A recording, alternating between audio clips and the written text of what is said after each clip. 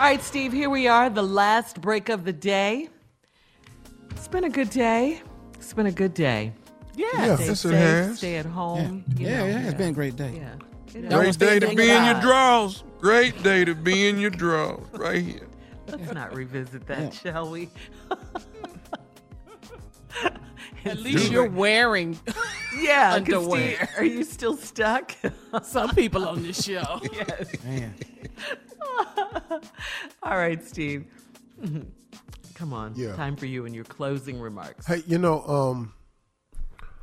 I touched on it yesterday, but in my closing remarks lately, I've been trying to really focus and give people a reason to look up. This crisis that we're all going through is something that we're all going through. I keep hearing people say, I don't know what I'm going to do. I feel stuck in here. I'm about to go crazy. These kids is on my nerves. And I just hear complaint after complaint after complaint. And listen, I know it's tough. I know it's tough. But can you not stop for just a moment? And I want, something old people used to say all the time. No matter how bad it is for you, it's worse for someone else. I was thinking the other day, I said, man, the traffic has died down out here in L.A. tremendously. I mean, you could just get in your car and go wherever you want to go. There ain't no traffic. This is a city that's bustling with traffic. Now, I haven't been anywhere, but I watch the news and look at the sky views of the city and all like this. And a couple people I know moving around, picking stuff up at stores, and they talk about how you can just drive where you want to drive. That's what I'm taking it from. But I was thinking the other day, there's a homeless guy that sometimes when I'm coming from work at night, he or she is on the corner.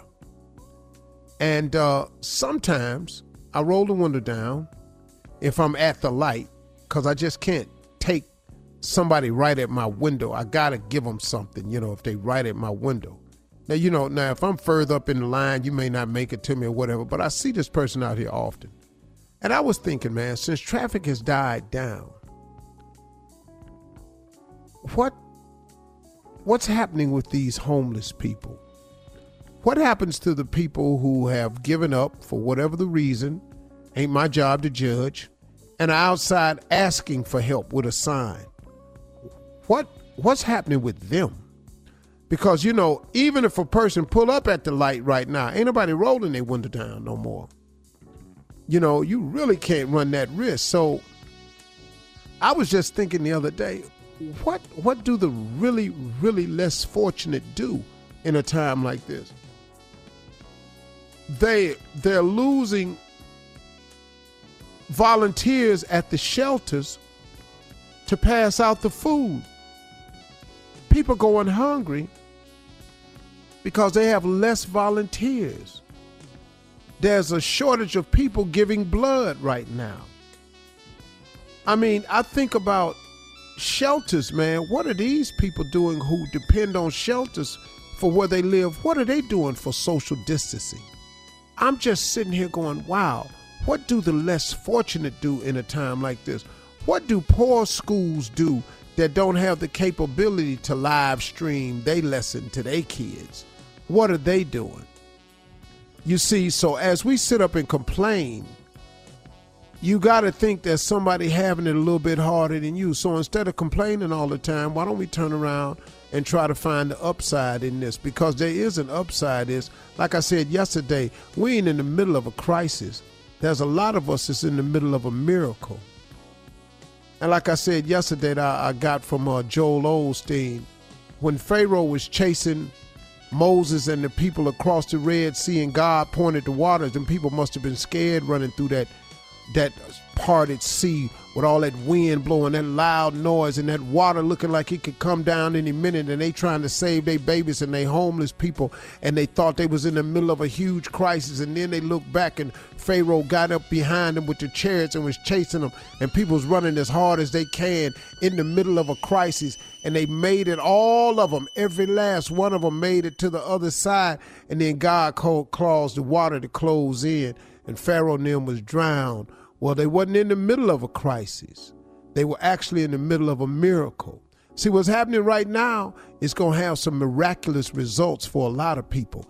But to see miracles, you got to look for miracles. Stop looking at the negative in everything, man. Get your head up and look for something in the positive. They've extended this lockdown in this country. It's no longer Easter or the 14th. Like they told us on Family Feud, we'll be back on the 14th. No, we're not. They've automatically extended this lockdown to the 30th. So we know it's the 30th now. So instead of griping about it, why don't you be glad about it? Find something to do that's positive, man. Work out. Spend time with your family. Learn what's really going on in your kids' lives. FaceTime some people you haven't talked to in a while. Sit around, man. Get busy. Learn a language. Get some Rosetta Stone. Go online. Do something. You can't go anywhere. Now, if you're working from home, that's you. But, man, do something positive with this time. Don't let this time do you. You do the time. You got to have the mindset of people who have to serve long time. This is it for us. But it's okay because at least we here. And no matter how bad you feeling, somebody is way worse off than you. Think about that before you start complaining about the rest of the lockdown, okay? Those are my closing remarks. Y'all have a great weekend. It's coming, you know. But this weekend, now y'all will see what I go through. This weekend going to be just like the weekdays, so whatever. Have a good weekday. Bye.